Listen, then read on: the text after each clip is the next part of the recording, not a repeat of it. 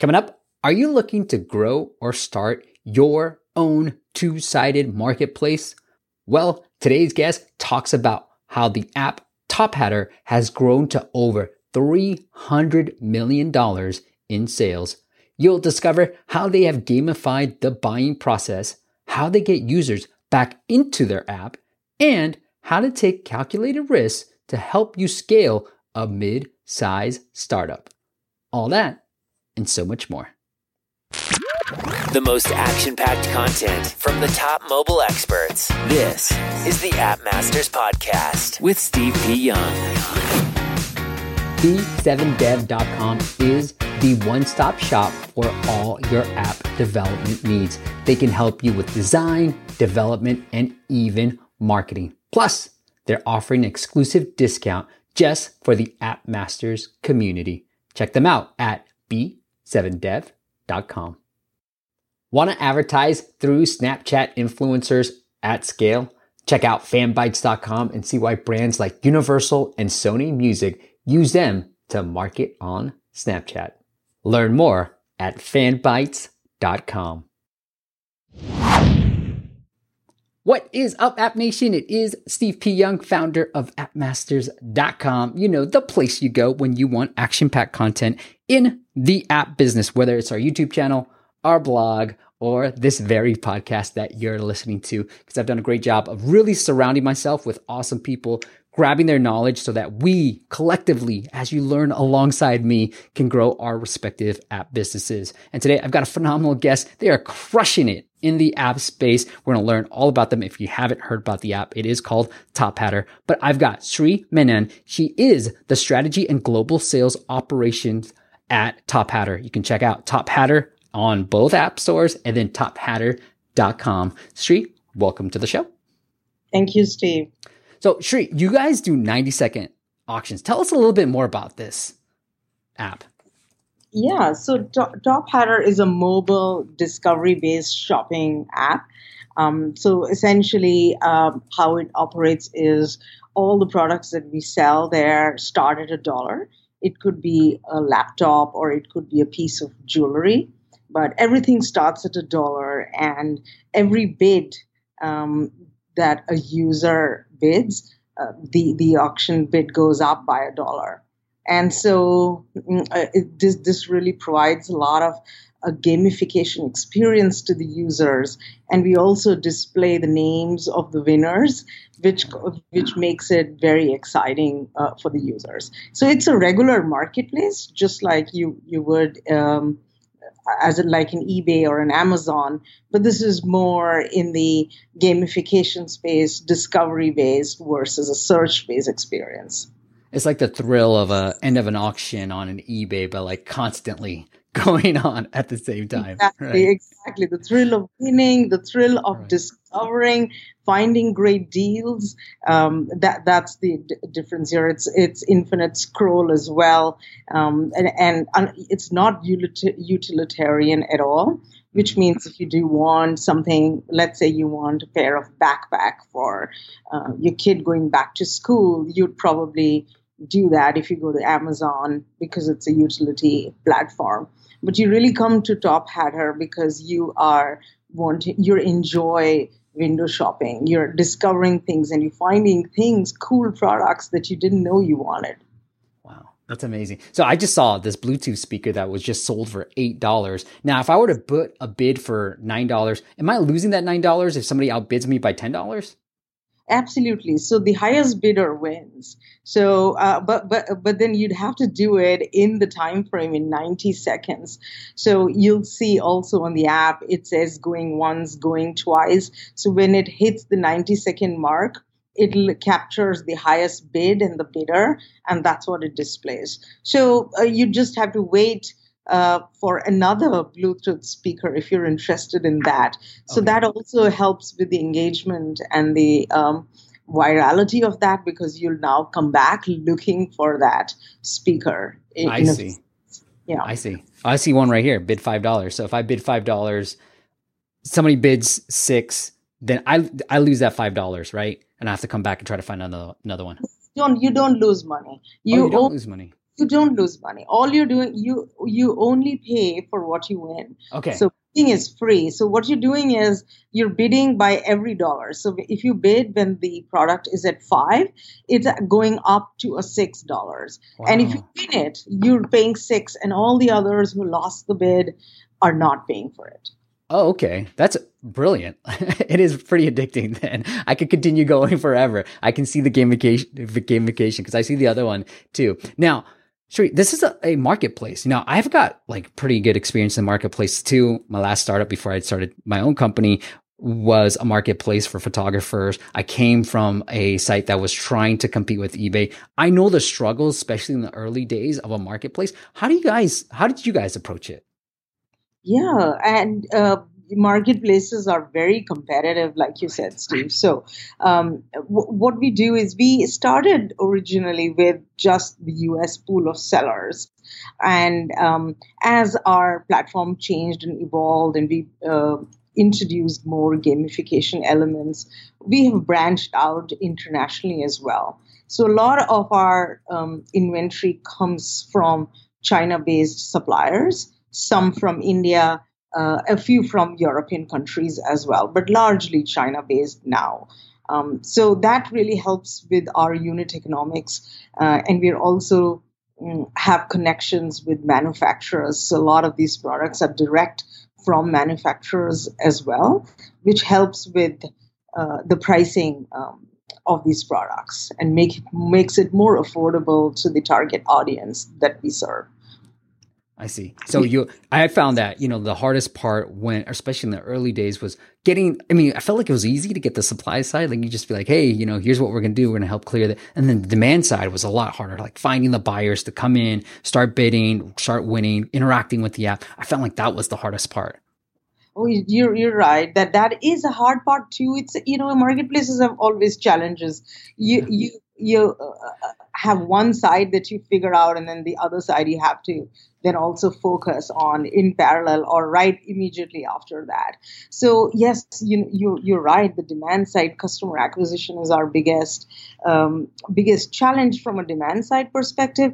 We use the regular channels that startups do, like Facebook and a few other gamification platforms for our advertising, but essentially we have gotten efficient over time. We are able to understand how our customers perform, what kind of products they convert at, and we've done a pretty good job of that. But of course, there's always room to improve, and we end up having, as we grow, the challenges, like you said, is we need to continually bring in new audiences, and those audiences may or may not convert the same way that your previous audiences had. And so then you again have to look at from a supply side, if you have the right supply to convert those audiences. And it's a loop. So it's a continuous cycle of improvement in both areas. Yeah, that's the beauty and the pain of a marketplace. So let's talk about some of the gamification side. Which ones have you guys really focused on? More on the supply side or more on the demand side? So the gamification is more from a demand side in the sense that when it comes to an actual platform or a design that people get attracted to, we found that this was something that people really enjoyed. We have other ways of selling product on our platform in a traditional buy now format, but we find that from an addiction perspective, from an actual engagement perspective, our auction platform is a lot more engaging. So definitely from a demand side, we're always looking at upping our game and looking at new ideas of how we can continue the gamification model. But from a supply side also is relevant because not everything can be auctionable. I would not want to bid on diapers for my baby, for example.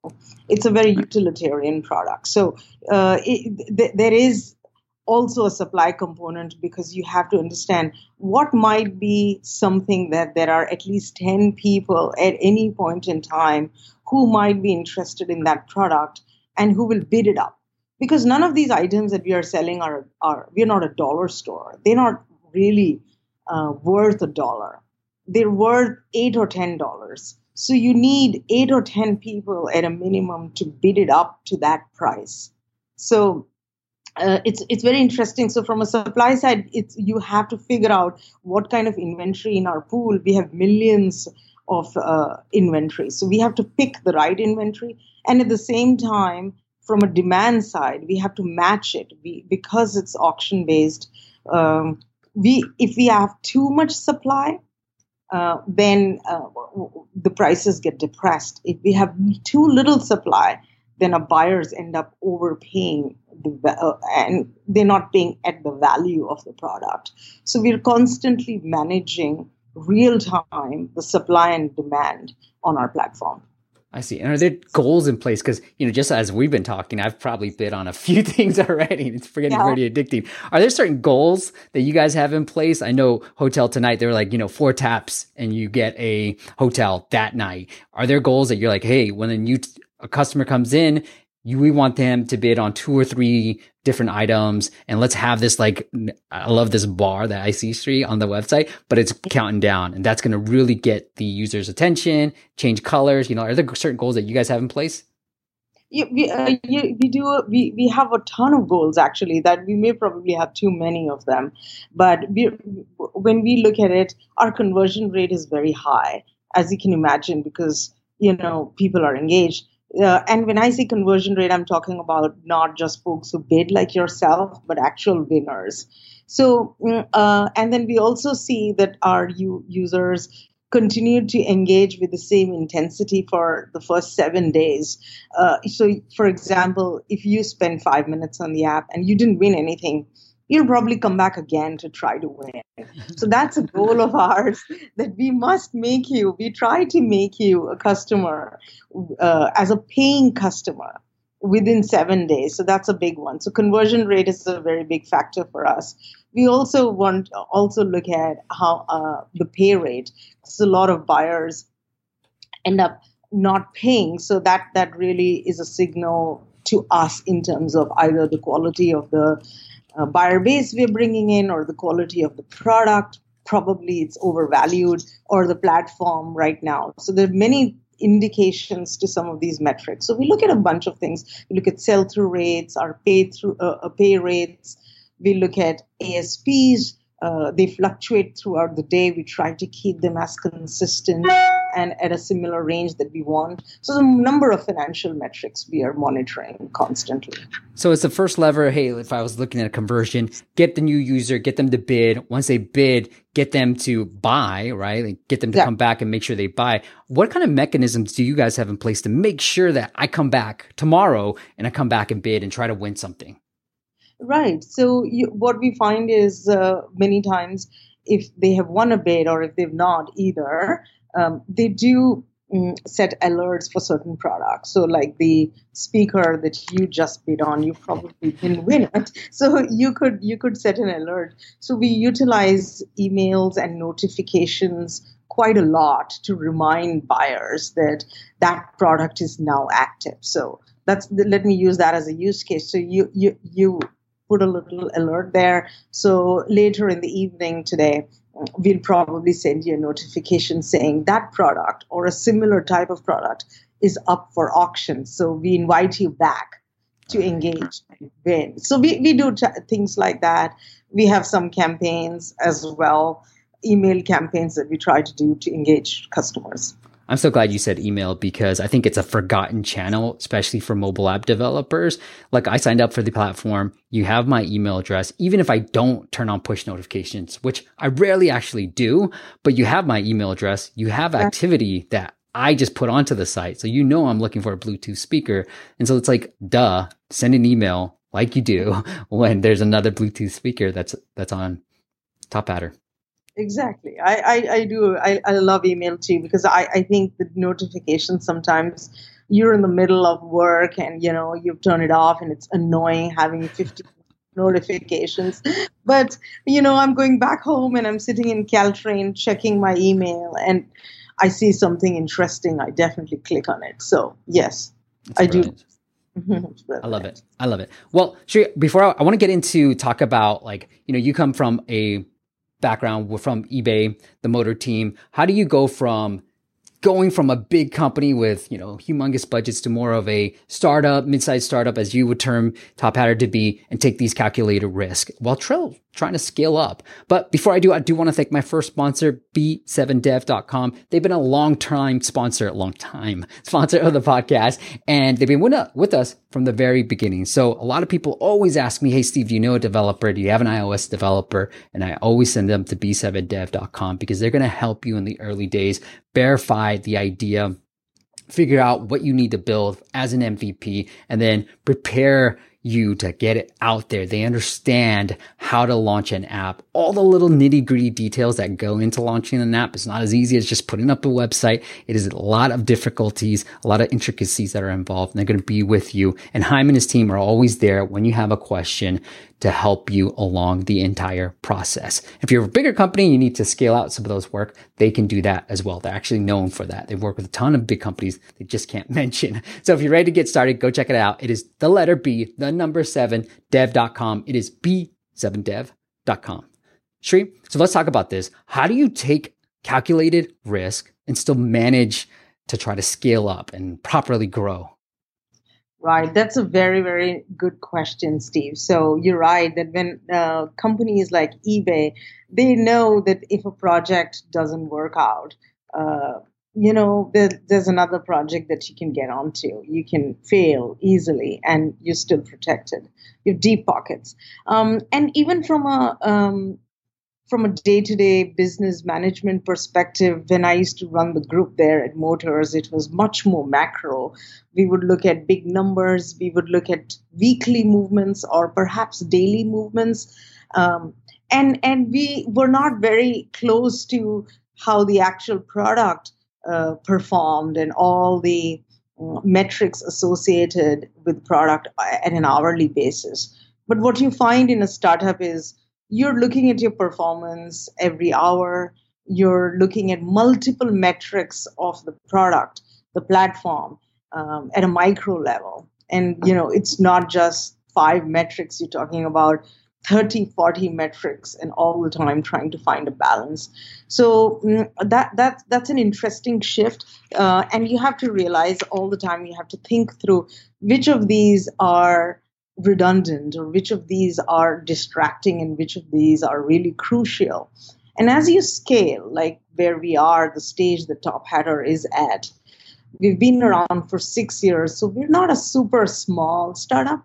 We're somewhere in the mid-sized startup, I would say. And so transitioning from being a very tiny company who is constantly hacking to now progressing to a much bigger scale, that's an interesting experience because you make one mistake, and you know how you've been with marketplaces. You, like you said before you started a company, you know how it is one change can impact your unit economics drastically, and then you're back to the drawing board. So how do we take decisions? It's really we try to understand what is absolutely crucial that we need to fix, even though it's extremely tactical, and probably we are walking back from what we had said that we will commit strategically. And knowing that we are doing this temporarily because we're trying to fix something, it's like the analogy I shall give is if you're going on a road trip and you have a roadblock somewhere, you're not canceling your trip, you're just taking a diversion, and probably that diversion is longer. It takes you longer to get to your destination, but you got there. So that's the analogy I'll use. So it's constantly looking at decisions. What are absolutely crucial things that we have to continue to work on that will help us scale? For example, it's an infrastructure project, or it's a new business model that you're trying to figure out. At the same time, you're keeping your cash cow, your current business model going. So I guess these are some examples, but happy to dig in deeper if you'd like. Yeah. Do you have an example of maybe a campaign that you ran or something you guys did that either worked or didn't work, and sort of the lessons from that? Yeah. So, what we like I said before, we have 2 formats. the auction format is a very big and engaging format. That is our cash cow. But we also find that a bunch of our users who have been with us for a long time, and what we call them as like big consumers, they want to now also engage with our buy now format, which means they basically have an idea of what to expect in the auction, and they're looking for more. They're looking for higher value items. They're looking to consider a purchase more. They want to read the fine print, but a 90-second auction may not give them. So we know that to scale our business, that is a format that we need to focus on. But at the same time, we do know that if we focus directly on that, then we will lose our attention on our main platform where most of our users engage. So what we basically do is we do have a tiger team that is focused on scaling the buy now business, and we have a tactical team that continues to keep the lights on and keep the users engaged and looking at better and better ways to keep our business model that is historically been our core continue to get better. So that's one way to do it. And then we keep changing our priorities in terms of our performance. So in terms of, when I say priorities, I mean resource allocation depending on our performance. So if we could feel that we can now dedicate more resources to one format because we have another one in control, we do that. So those are kind of decisions that we take on a weekly or sometimes bi-weekly basis. Now, the buy now feature, was it something that the users were asking for? How did you guys figure out that this was something that, would work well on Top Hatter? That's a great question. We read reviews. We have like many avenues of speaking with our customers. So you mentioned reviews. So reviews definitely is one where we get to hear what buyers are saying. We also have a very strong buyer support team, and they have a very good feedback mechanism loop into the business. So when they hear things, they convey it back to us. And we have actually a team called Customer Insights team that spends all day talking to customers, understanding how they are responding to our new features that we're introducing, what else they would like. We even brought some buyers into our office earlier in the year and did a full day study with them, understood what they're looking for. So there's a lot of feedback that we get from customers. And yes, they basically said, we also want, we have fun engaging with your auction, but maybe I do need something, and I love your site so much, I don't want to go away from your site. So I do want those other items as well. Maybe I want a $70 shoe, but then I'm afraid to buy it on the auction format. I will read about it a little bit more before I hit the buy button. So those are the kind of formats that they defined what they needed. And so we're working really to just figure out how to address those needs. Sheree, so I got to report back to you. Okay. I have won an auction. I have gone through. Okay. Look, I can multitask. Okay. So I don't want you to think that I wasn't paying attention to anything, but won an auction. I've paid for it and everything else. I got this little like GoPro-like type of camera.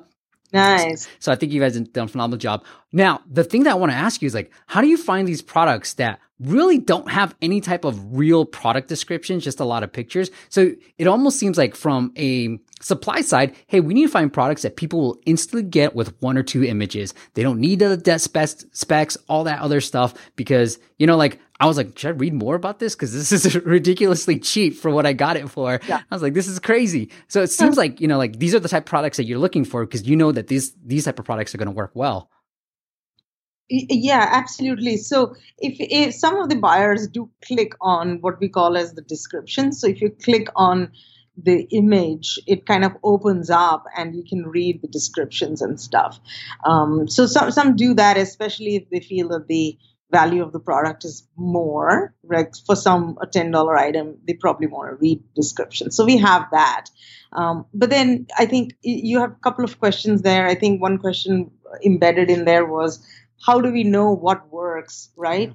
So a lot of it is a marketplace environment, but we also have a lot of data that we use.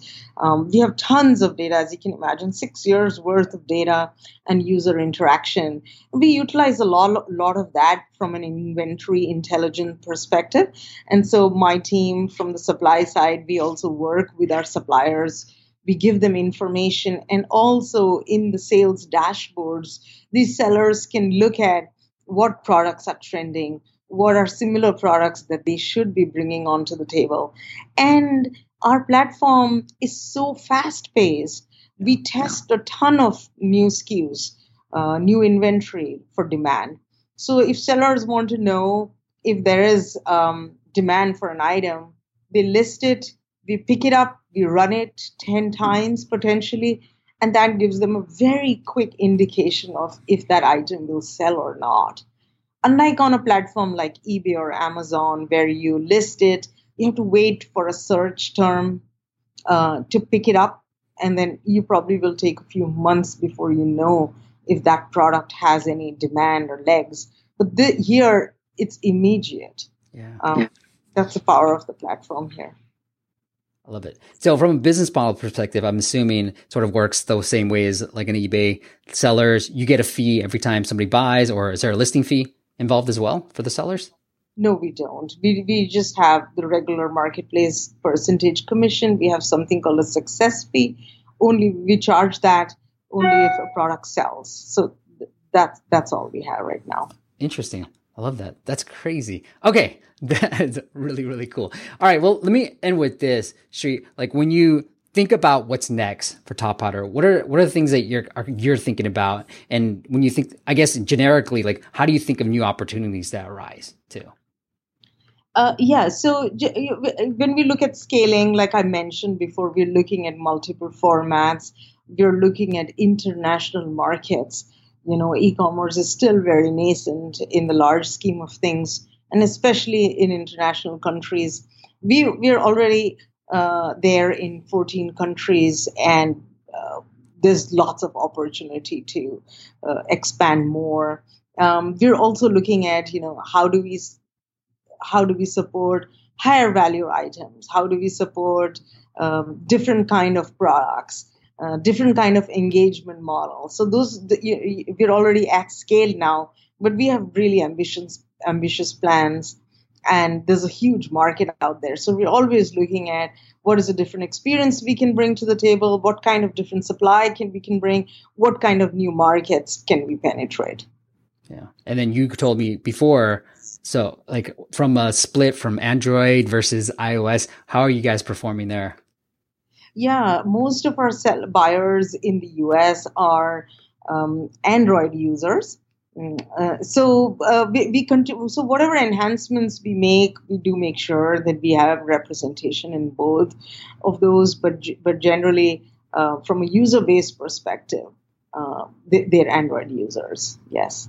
All right, Sri, I do have one last question that the listeners are like, Steve, you got to ask this question. So is there something that you can share that didn't work? Like you maybe had a marketing campaign or some type of thing. You're like, hey, we tried this and it just didn't work. Oh, we have so many stories of so many things that we've done that haven't worked. Isn't I know. Of a startup, yeah. Let me think about a quick example. So I can tell you from a consumer perspective something that was very successful, but something that we didn't keep doing. That's what we call as deal drops. But we might bring them back up again. So who knows? So essentially what we used to do at one point was we would have events at certain points of time in the day. We would have very high value items like TVs and computer monitors and, just expensive things, branded bags. And we would have events and we'd have a ton of traffic that comes in. It actually did really well for us.